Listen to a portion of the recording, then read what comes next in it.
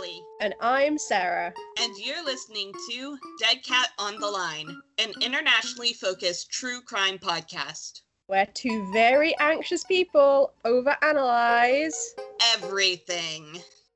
No cats were harmed in the making of this podcast.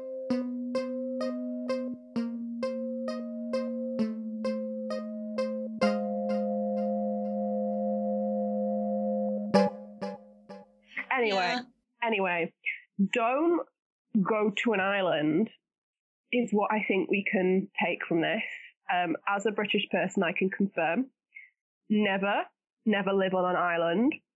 After a while, it seems to do something to people's brains, and they do things like vote foolishly. I mean, I don't think you have to be living on an island for that to apply. Speaking as an American. An American and a Brit have a podcast. We're all both just like, anytime politics come up, we're both there like, Yeah. I see you. I start looking around instinctively for the nearest bottle of vodka. I'm like, come on. My body's like, you know what we need right now? You know what will make this better? What? Alcohol is what will make it better. Absolutely, yes. Like fermented potato is what will make it better. That will fix it. Well, I mean, has living on a different island affected you at all? Now that you're not in the UK? I mean,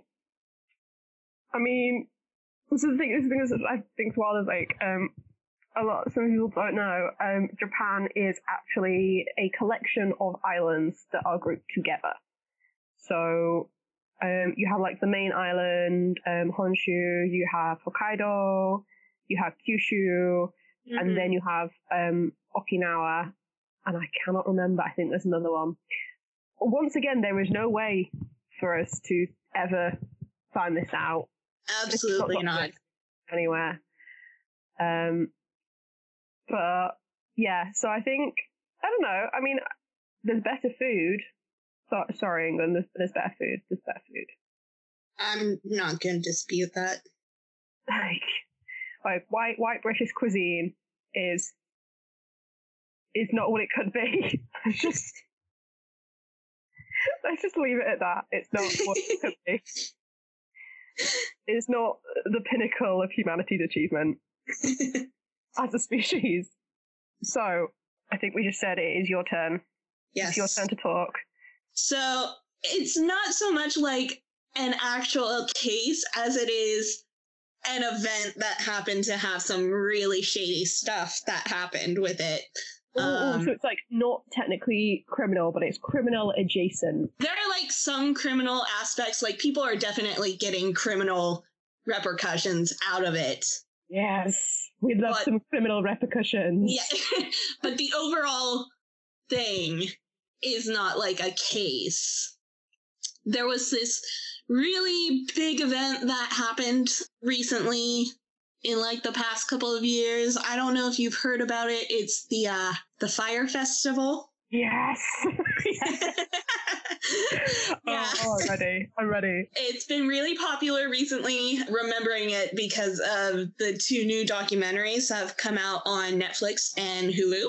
And have you seen both of them? I have. Yes, I watched both of them in preparation for this whole thing. The Hulu one is good. It has a lot of interesting information. I think both of them together give you kind of an overall sense of what went down.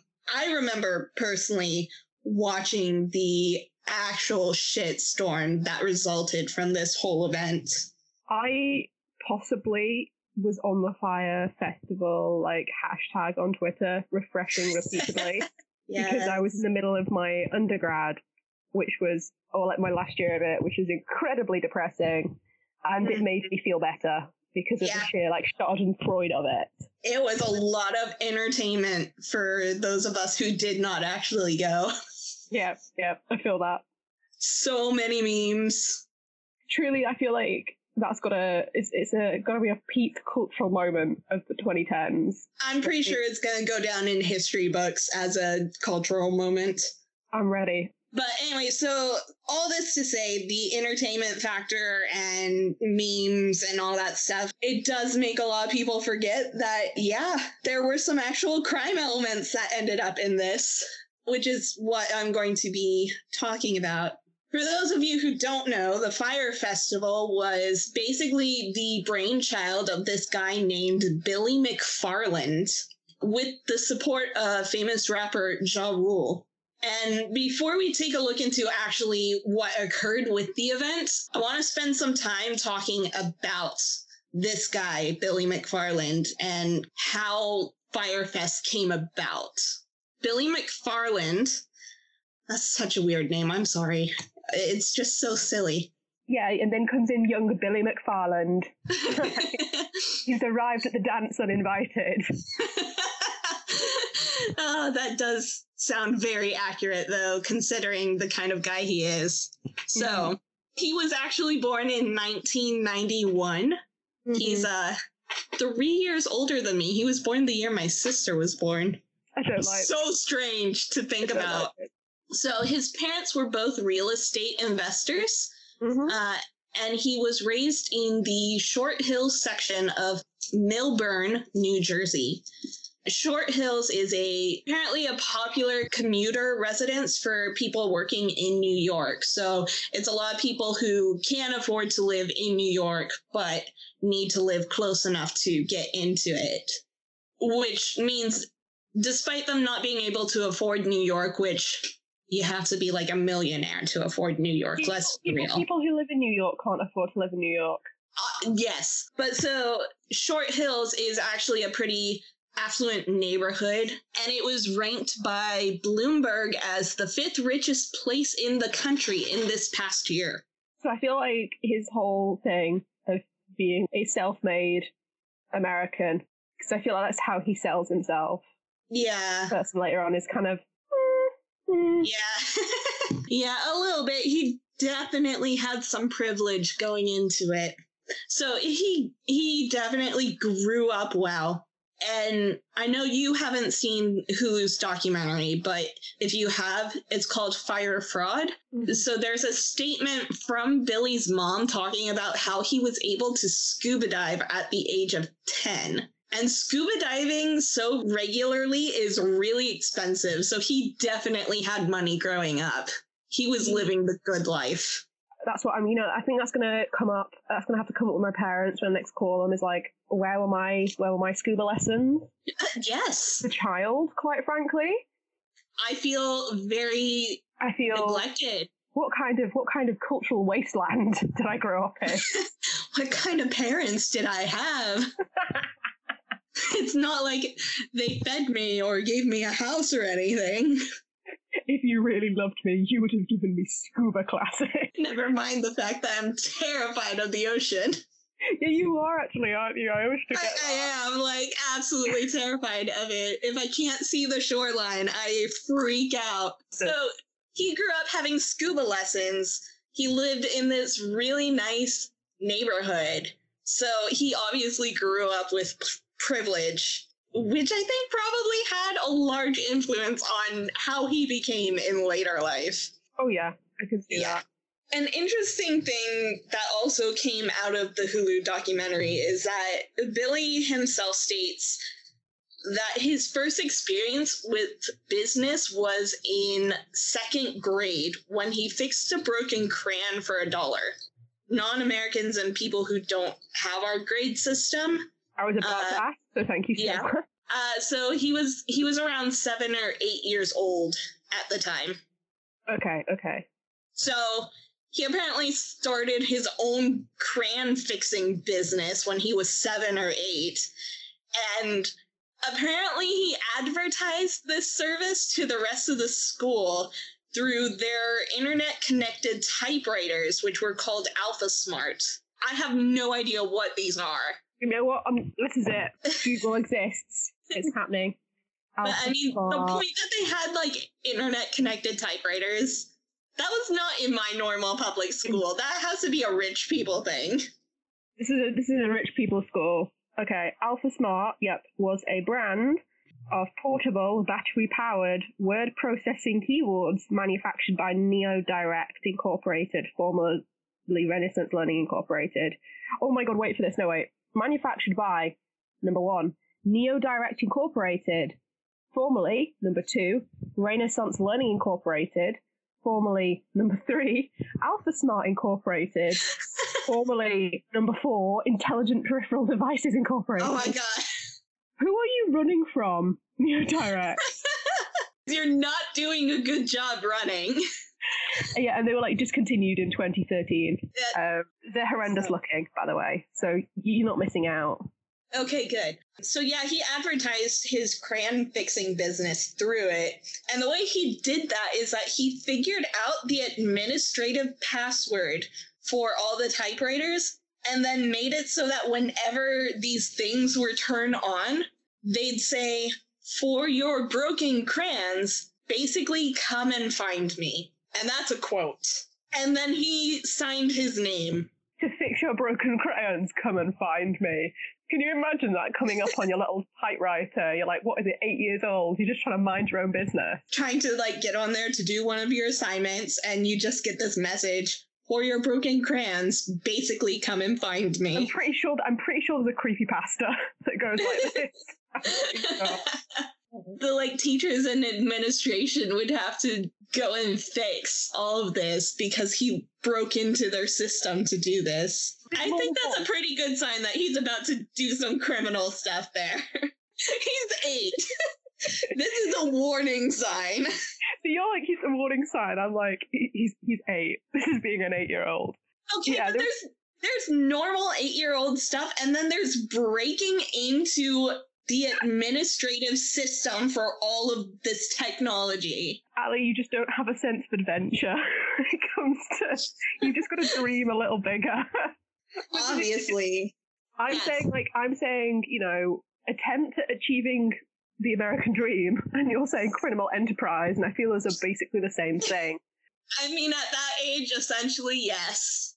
Well, he makes another attempt at 13 years old, which...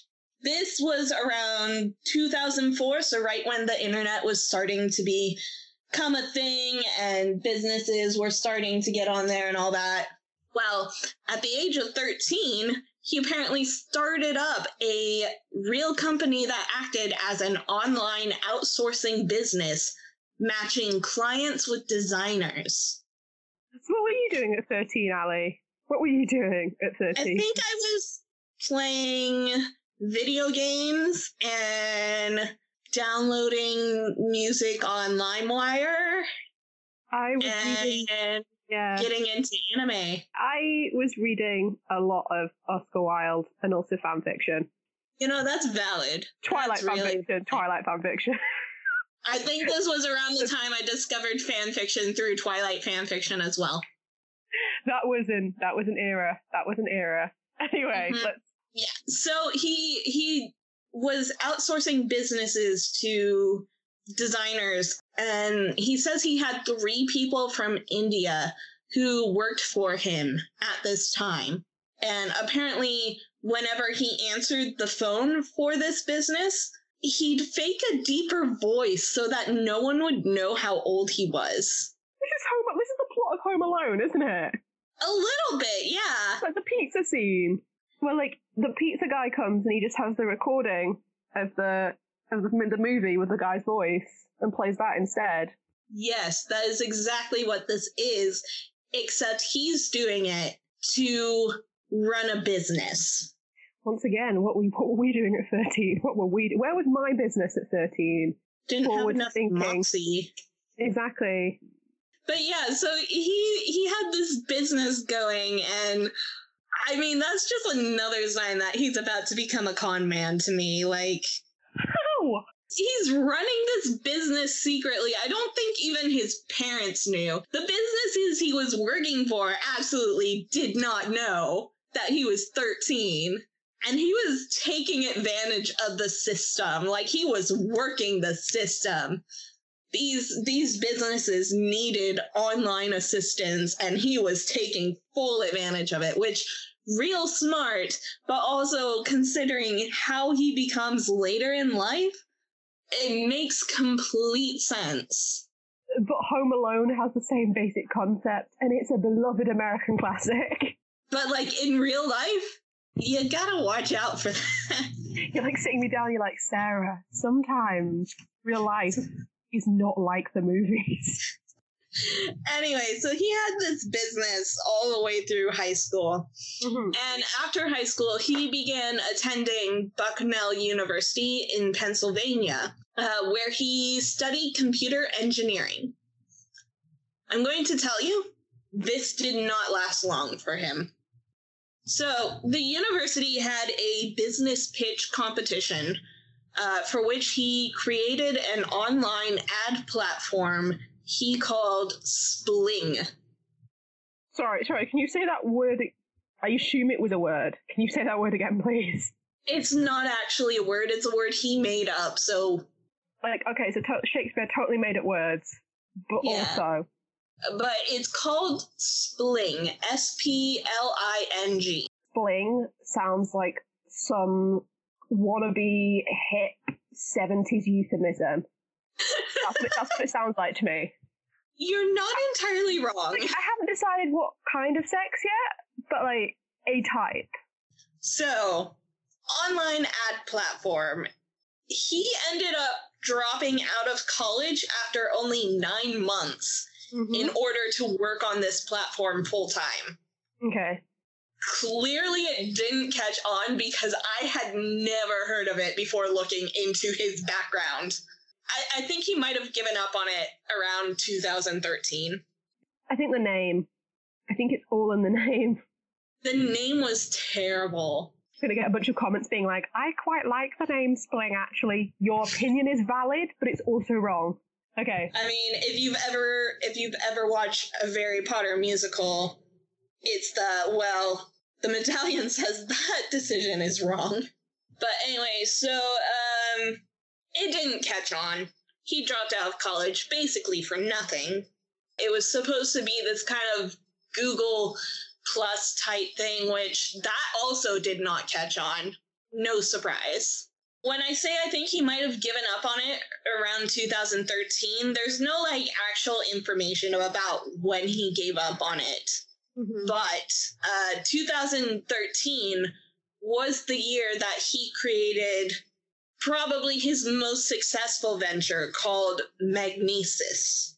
So Magnesis was a company aiming to create a kind of black card experience for millennials with social perks like club membership, access to the townhouse that was their base that he was renting, discounted tickets to events by their sponsors, etc., etc. It was mainly advertised as a way to network and get plugged in with other status-oriented millennials in New York, and to be a part of basically the cool club, make friends with all the popular kids. Mm-hmm. And all of this for just $250 a year. Mm-hmm. So the thing is, on the one hand, networking opportunities like club membership. On the other hand, how much pizza could I legitimately buy for $250? Okay. And listen, I'm just going to say $250 is like 1 month of my car payment right now. So the idea around Magnesis actually sounds really cool with all the like membership stuff, the discounted tickets, the socializing. And they had a townhouse where they hosted gatherings and parties for its members. And it was supposed to be used as like this communal workplace during the day. This whole venture was successful enough that he actually got interviewed by several news stations and TV shows about his card. And I watched one of these interviews, and I can kind of see why he got successful. He is very charismatic and can sell this really flimsy idea really well. This company is also where he started his partnership with Ja Rule, who acted as the face of his company. He also met his future business partner, Grant Margolin. I might be saying this name completely wrong. Well, I'm going to call him Grant from now on. So Okay. Grant was a Magnesis member, which is how he met Billy McFarland. So it sounds like this really cool thing, seems really successful. However, Magnesis also offered a lot of benefits that either didn't materialize or were way out of their budget. One example I remember hearing about was it advertised VIP tickets to see Hamilton for $430. And then those tickets were canceled last minute. Which, I mean, at the time, Hamilton tickets were more expensive, so it is kind of a little bit of a deal. But the tickets were canceled last minute. Likewise, Magnesis tried to sell exclusive tickets to concerts that they didn't actually have. And so people that got ripped off from this have commented about never receiving a refund and being ignored when they tried reaching out to the company about the issue. Yeah. This will become more relevant later, so just kind of bookmark this information for the future. So going off of Magnesis, Billy McFarland and Ja Rule eventually established a new company they called Fire Media. And they began talking about their new Fire music booking app. This was essentially supposed to kind of be like an Uber or a Tinder for music. Okay. So it would connect clubs, concerts, music festivals, what have you, with artists so they could be booked for gigs more easily. Which, again, really cool idea. Yeah, conceptually very strong. Conceptually. The actual execution is where we get into trouble, as you are about to see. There's a pattern with this. Yeah. The execution. Big thinker, execution, not so great. Yeah, needs work. Yeah. So to promote the Fire Music app, they organized what we now know as the Fire Festival for April 2017. They envisioned this festival after stopping on Great Exuma Island in the Bahamas to refuel during a flight. And the idea was that the festival would be this high-class, exclusive festival with all these Instagram models and celebrities and musicians and the influencers and all those people. Like all the people that aspirationally you're meant to want to be. Yeah, all the people that you would want to be and want to be seen with. All on this remote island. So it would be more of an immersive event. Like you would go to this remote island and the entire thing would just be the festival. Well, from the get-go, it was kind of a disaster. That's how you just didn't sugarcoat that one. There was no easing into it. You're like, you know what? This was a mess.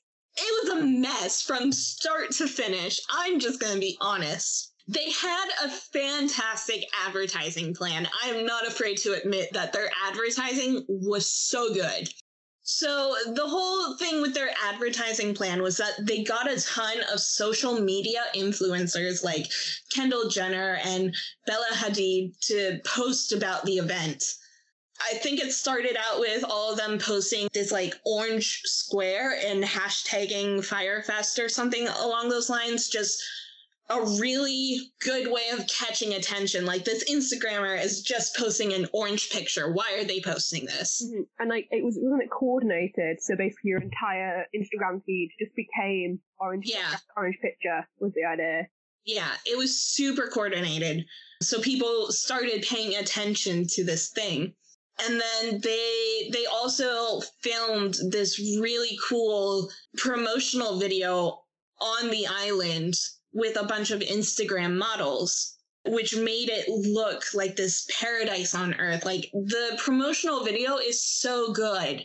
The whole aesthetic of it, the presentation of it was beautiful and really well put together, well designed. They got a really good film crew and a bunch of Instagram models to be in this picture or in this video. They took video on like all different parts of the island, including like Pig Island, where they had like a bunch of pigs that the models would be amongst.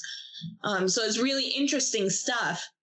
And then on top of that, the models that were used for the promotional video posted pictures from just hanging out on the island while they were like filming this video using the hashtag.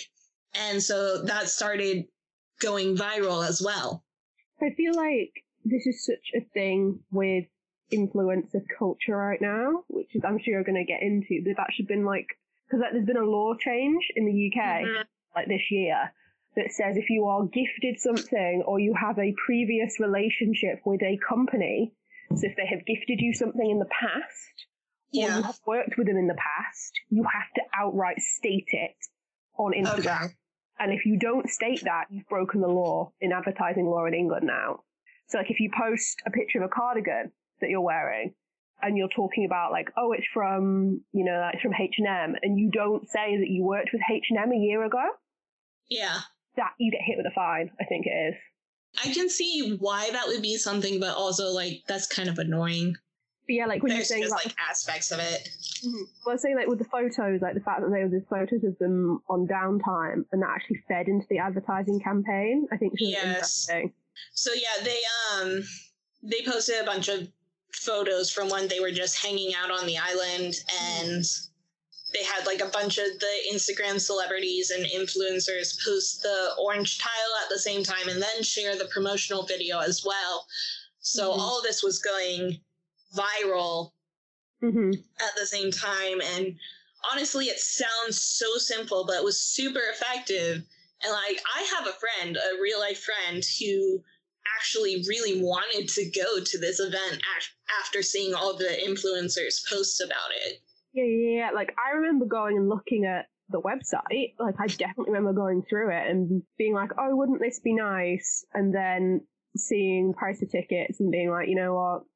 I'm sure this will be fun, but sadly, I need to know that what I actually thought was, I'm going to look forward to seeing the pictures later. Yes. Well, you definitely did enjoy the pictures. I did enjoy the pictures. Just in a very different way. Yeah, just in a different way than how I thought I would. Now, the price is also what got my friend not to go as well, which I'm really glad for that. Yeah. To talk about.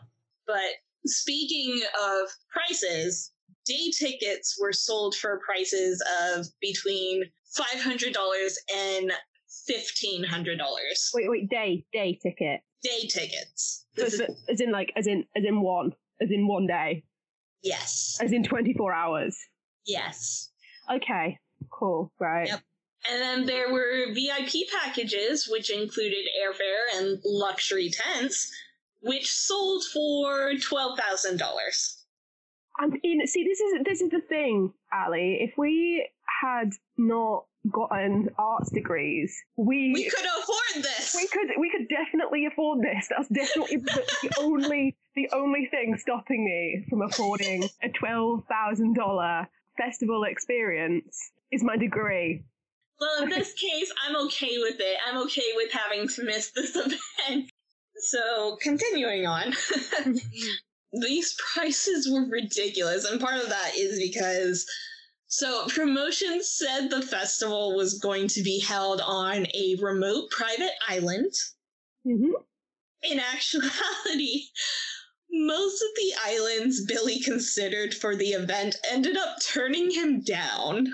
Yes, I'm not surprised. Hello, can we invite thousands of rich people who are expecting like Coachella but fancier to your island for, you know, a while? Because wasn't it like 2 consecutive weekends? And it was 2 consecutive weekends, I believe.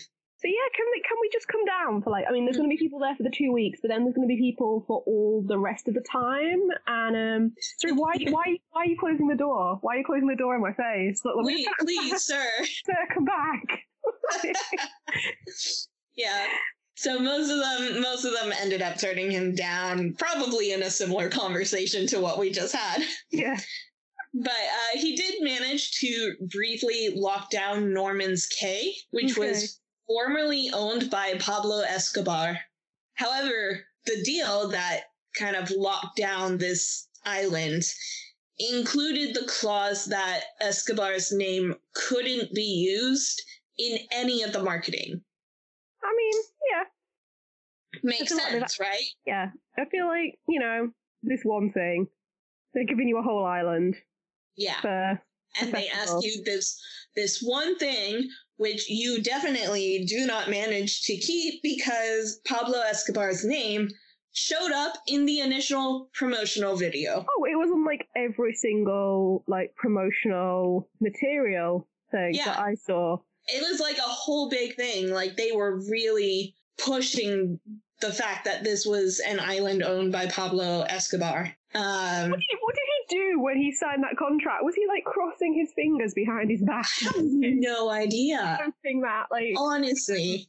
Okay, so I cross my fingers so it doesn't count. Yeah, so when Pablo Escobar's name showed up in all this promotional stuff, the deal was obviously called off. Yeah. And so they had to find a new location for this festival just 2 months before the event. Again, definitely not the point at which you might want to have a meeting where you discuss your options. No, definitely also not a point where you have to be, open and honest with the people paying for these tickets, being we're experiencing some difficulties. Just keep barreling ahead. Just go for it. Just pretend everything's fine. It's that meme where you're sitting in the burning room and you're saying, this is fine. Yeah, exactly. So the Bahamian government eventually did give him a permit to use a development site at Roker Point on Great Exuma Island, next to the Sandals Emerald Bay Resort. Mm-hmm. Well, you would think at this point, they would tell people, hey, our location moved. They did not. I mean, that's too honest. That's too... Yeah. Instead of owning up to the move, the Fire marketing team cropped promo photos to make it look like the site was on a private island. I feel again, there is nothing questionable about that. Mm-hmm. You know what I mean? There's definitely... Everybody crops photos. Yeah. Just whack a filter on it. It'll be lovely. Everyone cuts off the entire rest of the island that you're staying on. And everyone also makes it look like there's a beach within walking distance when there actually isn't. Honestly, Yeah. This is the point at which I really struggle to see how, and I get that I'm not in that situation, why you would not, as a person, bow out to save yourself. Yeah. At this point. Well, there were a lot of other points like this where I would say the exact same thing. This is the point at which you nope out. You're like, you know what? Been lovely working with you, and you say that as you back up rapidly. I need to go immediately. Just not even an excuse, not even a cover story. You're like, you know what, I just have to go. I just have to leave. Actually, sorry, my mum, I call my mum to check and she says I can't be here with you guys. My mom said no. Yeah, sorry. Gosh. Well, so this event was scheduled to happen in April. Mm-hmm. In March 2017, they hired a veteran event producer who immediately saw that it was impossible to hold such a large-scale event at the site they were given. Festivals take so much infrastructure. Yeah, and there was actually some talk about postponing the event to November. Mm-hmm. Obviously, the fire team decided to hold the event that April anyways, so... Go for it! You got 1 month to figure it out. It's fine. It's all gonna be totally fine. At this point, 5,000 tickets for the event had already been sold. And an air service was hired to charter people from Miami to the island. The event producer they hired, told them that tents were the only accommodation that could be delivered for that amount of people in the time remaining. And he advised Billy to make this fact known to those who'd already bought tickets. Mm-hmm. The company told him an email was being prepared, but obviously it was never sent out. Yeah, because like, what was it? What was the accommodation preference that people thought they were getting? They were supposed to be like glam tents, like glamping is what it's called, where it's like real fancy camping. Yeah, I've seen pictures of that kind of thing, and I like it because it's camping for people who don't like camping, or rather, like people like me who are traumatized by years of family camping holidays. They got those tents in, and Billy McFarland also. This was also a really bad idea. So he chose to hold the festival on the same day as Exma's annual National Family Regatta, which one local in one of the documentaries, I think it was the Hulu one, said this event was bigger than Christmas to the Bahamians.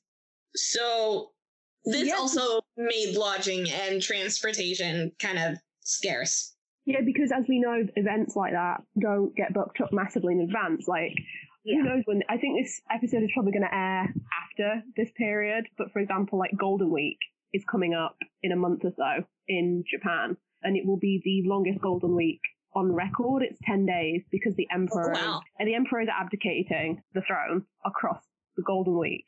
And in Japan, there is some kind of legal thing that says you can't have a certain gap between holidays, so they just fill it all in.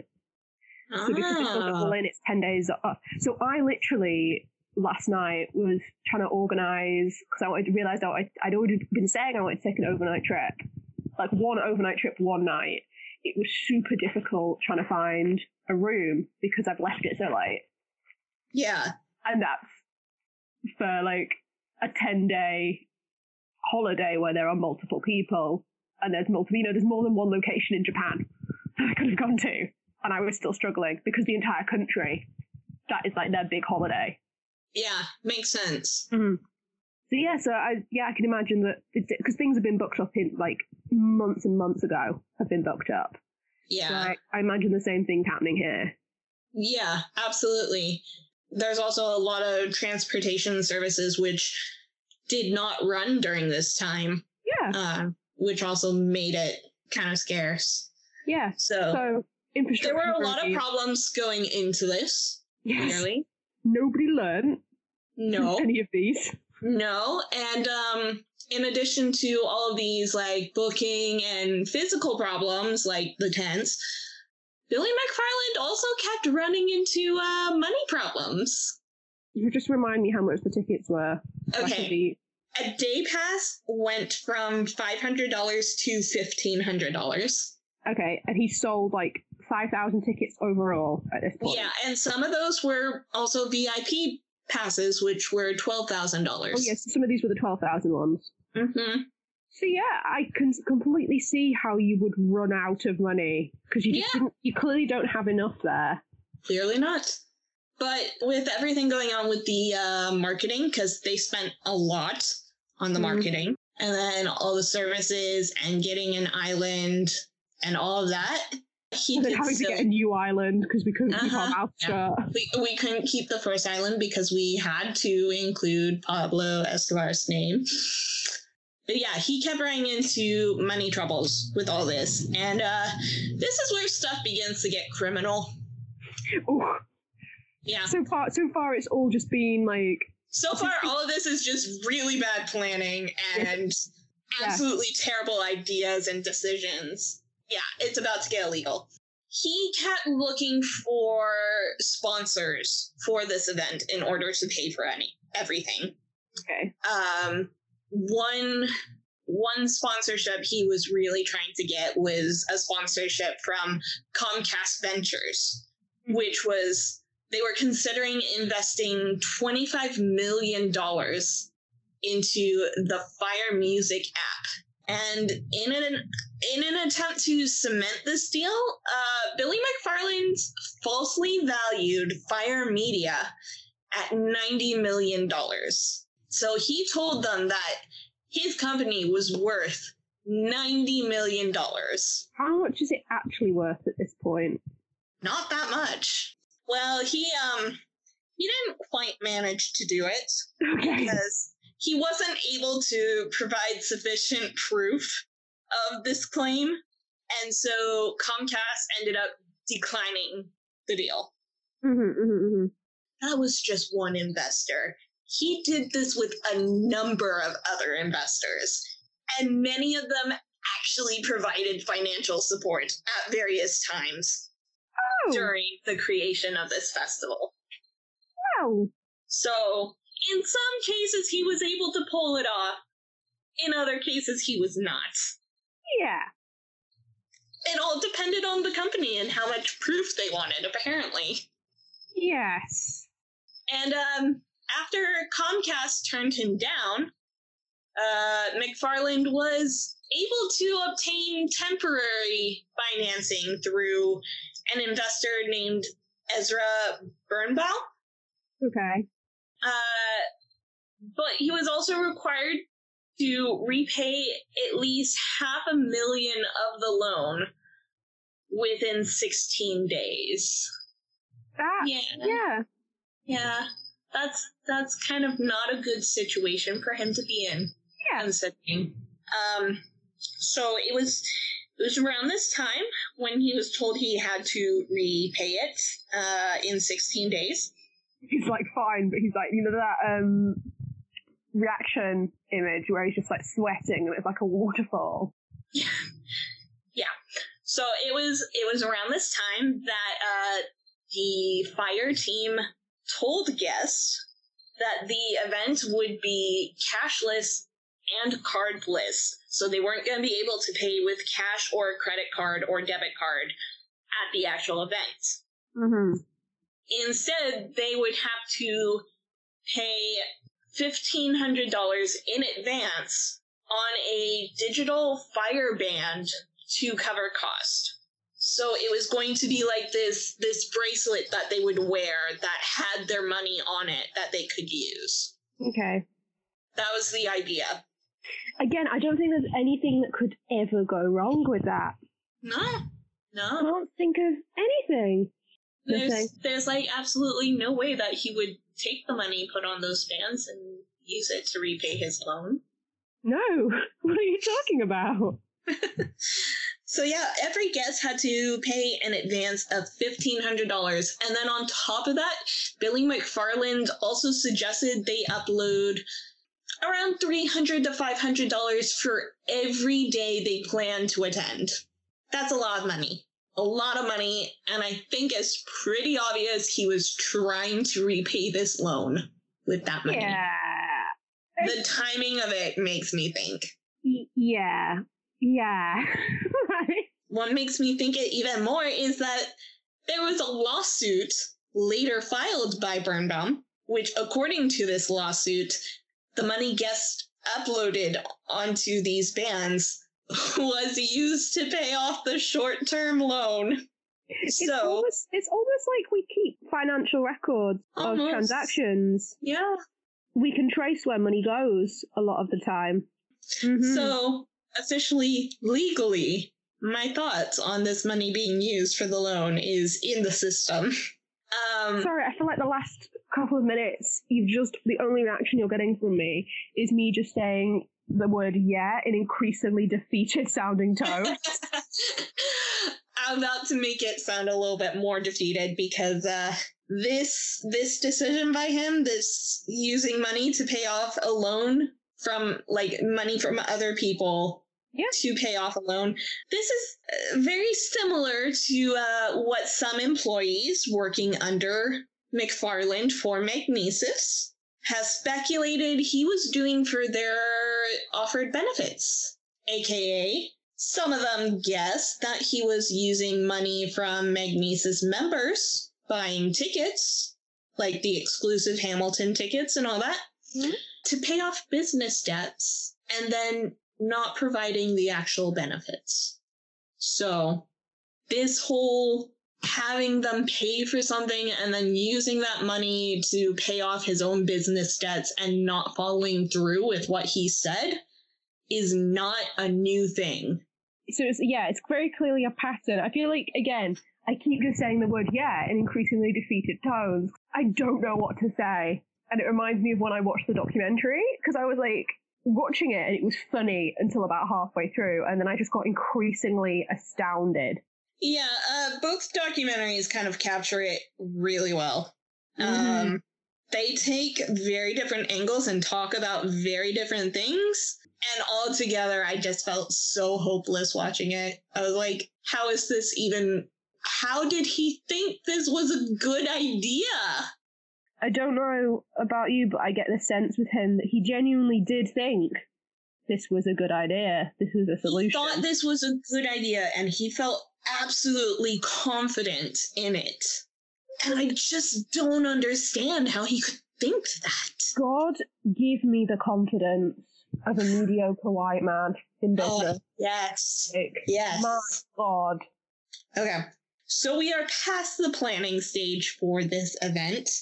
The whole financial stuff was like a continuous thing through the planning process.